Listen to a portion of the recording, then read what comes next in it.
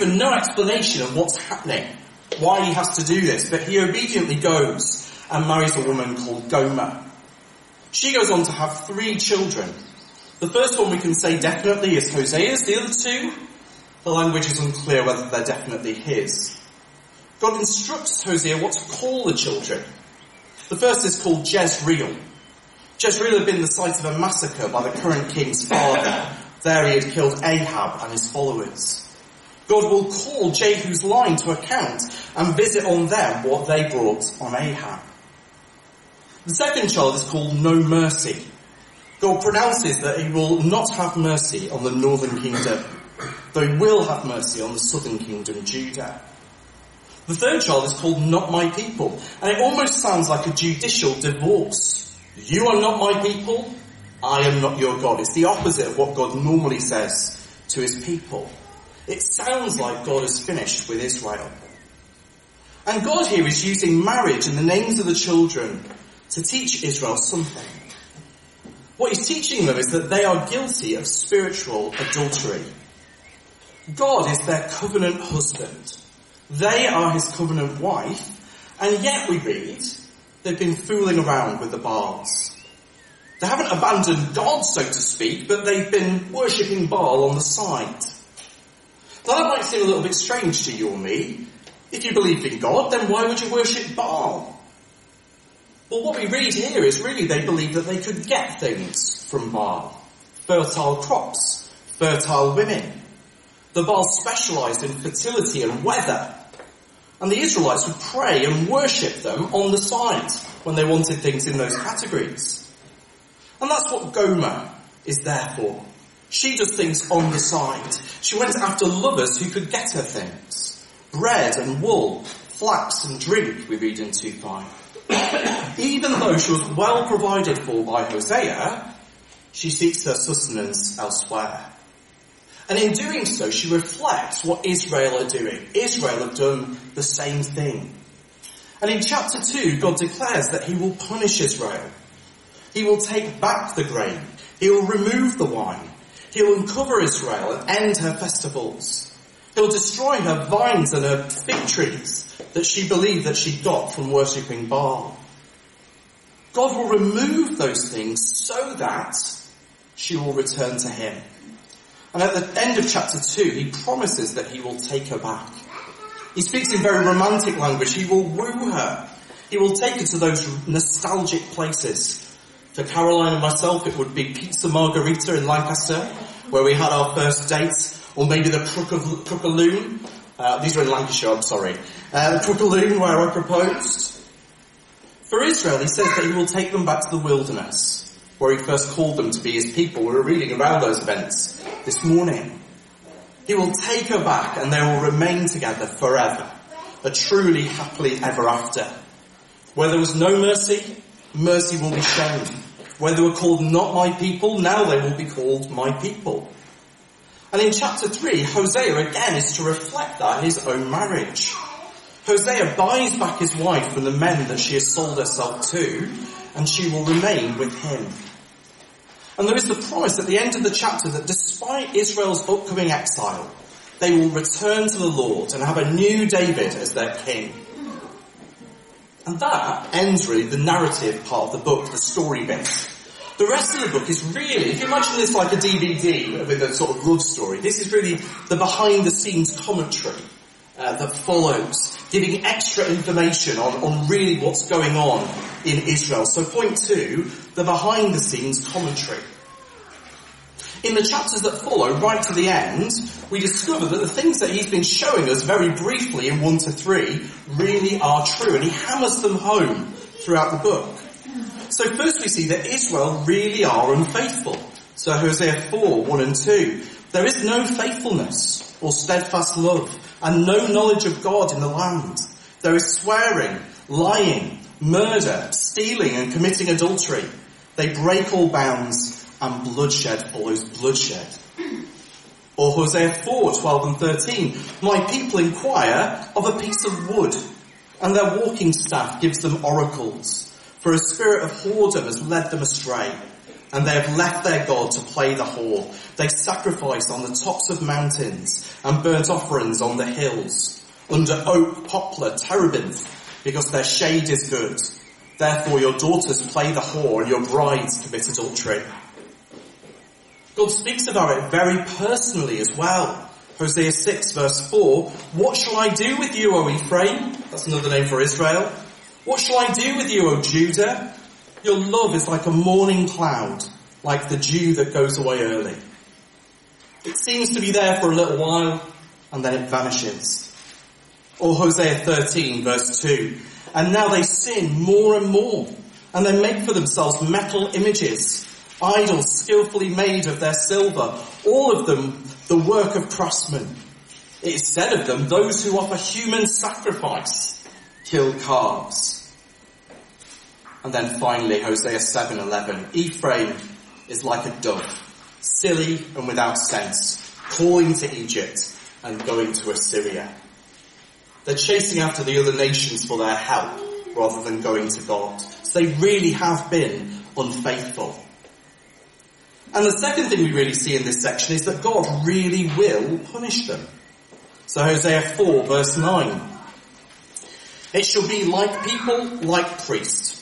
I will punish them for their ways and repay them for their deeds. God is not going to show partiality. He's going to repay them. Hosea 7 verse 12. As they go, I will spread over them my net. I will bring them down like the birds of heaven. I will discipline them according to the report made to their congregation.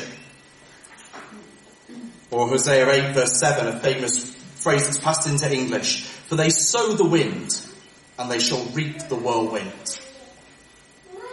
They really are going to be punished for all the things that they've done. God is going to come and deal with them. He's going to send them into exile. And yet, we also find that God loves them with an unbreakable love and will bring them back. Hosea 11 verse 8.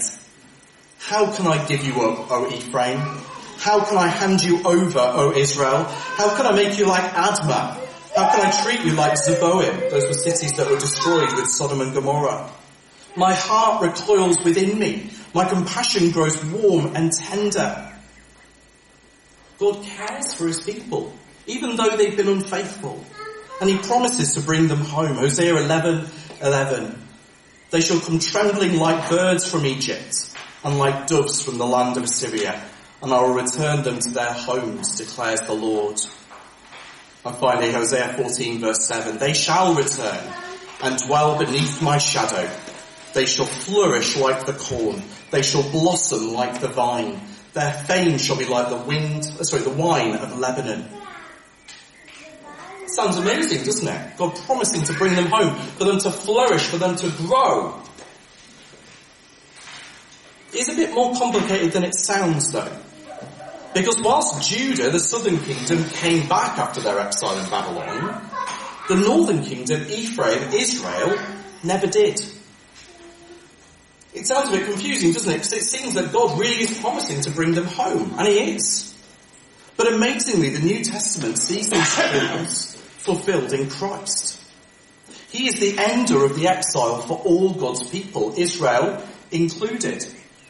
Hosea is quoted as Jesus re-enters the promised land from his stay with Joseph and Mary. This is from Matthew 2:14 and 15.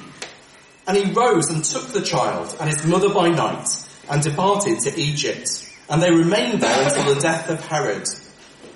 This was to fulfill what the Lord had spoken by the prophet. Out of Egypt I called my son. That's actually a quote from Hosea. All the Old Testament quotes in that section of Matthew are to do with the return from the exile. And in Christ, the one true Israelite, Israel, returned.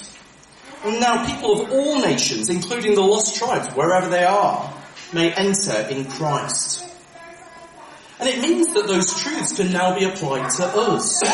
Despite our unfaithfulness, despite our spiritual adultery, God loves us and will take us back. And the reason that he can do that is because Christ has taken our punishment. Christ took all that was in between, that middle section, all that pain and hurt and punishment. Even though we sowed the wind, Christ reaped the whirlwind for us. And because of Christ, God will take us back. We can be betrothed to Christ with an everlasting betrothal. One that culminates in that great wedding feast at the end of time that we saw in Revelation a couple of weeks ago. As faith gives way to sight and betrothal gives way to happily ever after. It's really an amazing story, isn't it, if you think about it? But we'd be amiss if we missed the big question that Hosea poses for us as God's people throughout the book. There is that happy ending, but there's things for us to consider as well. So finally, am I being faithful? Am I being faithful? That's a massive theme all the way through the book. And for us, it's something to consider both spiritually and physically. I mean, many prophets speak about a return from exile, but only Hosea majors on this theme of spiritual adultery, spiritual unfaithfulness. And really, as we read the book, that's the thing that's hammered home as you read it through.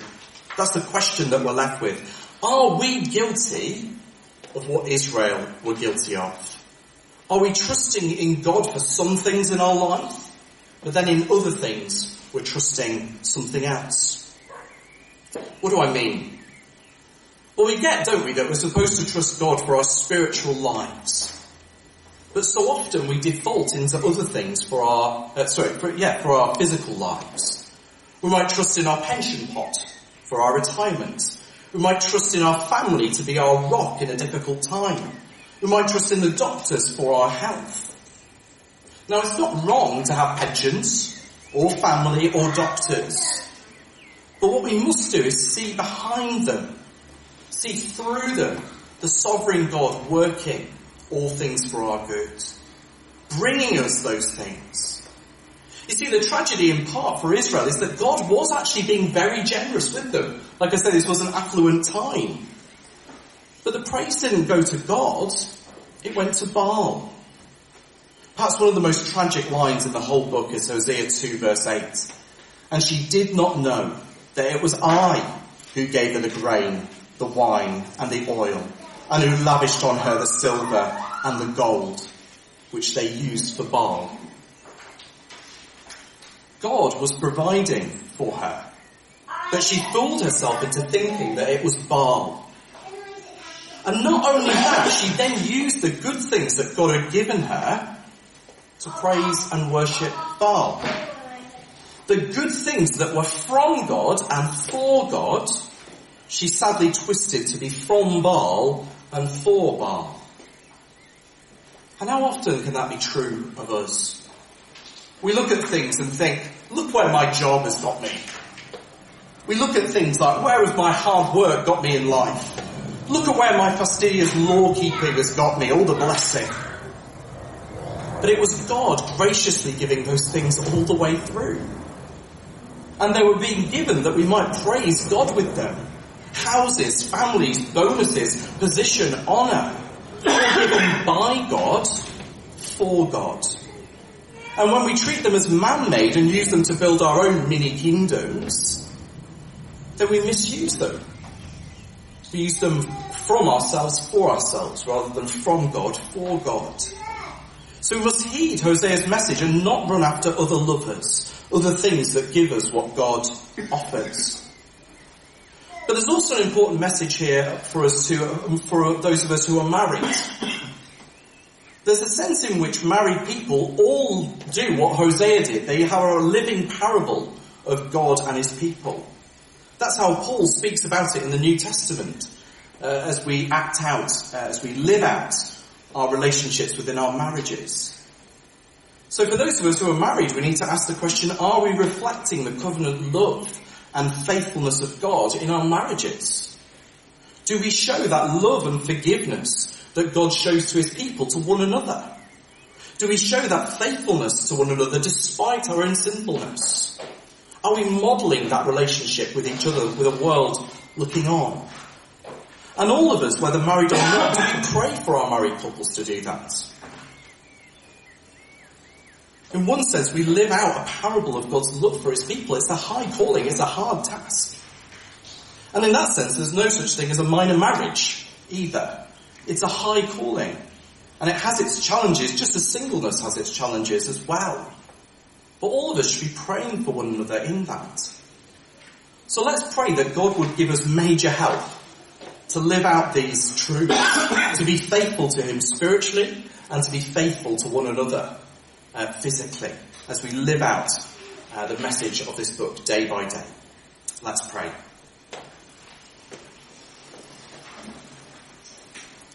Father, we'll thank you for the book of Hosea. But more, Father, thank you for your covenant love to your people. Father, thank you for the way that you love us, that you care for us, that you forgive us, and you take us back. Father, pray that we remember that at our worst moments. Father, help us to remember that you know who we are, and that, Father, you love us anyway. And, Father, you've taken us to be your covenant bride. So help us to look forward to that great day when faith will turn into sight, and that happily ever after finally happens. We ask it in Jesus' name. Amen.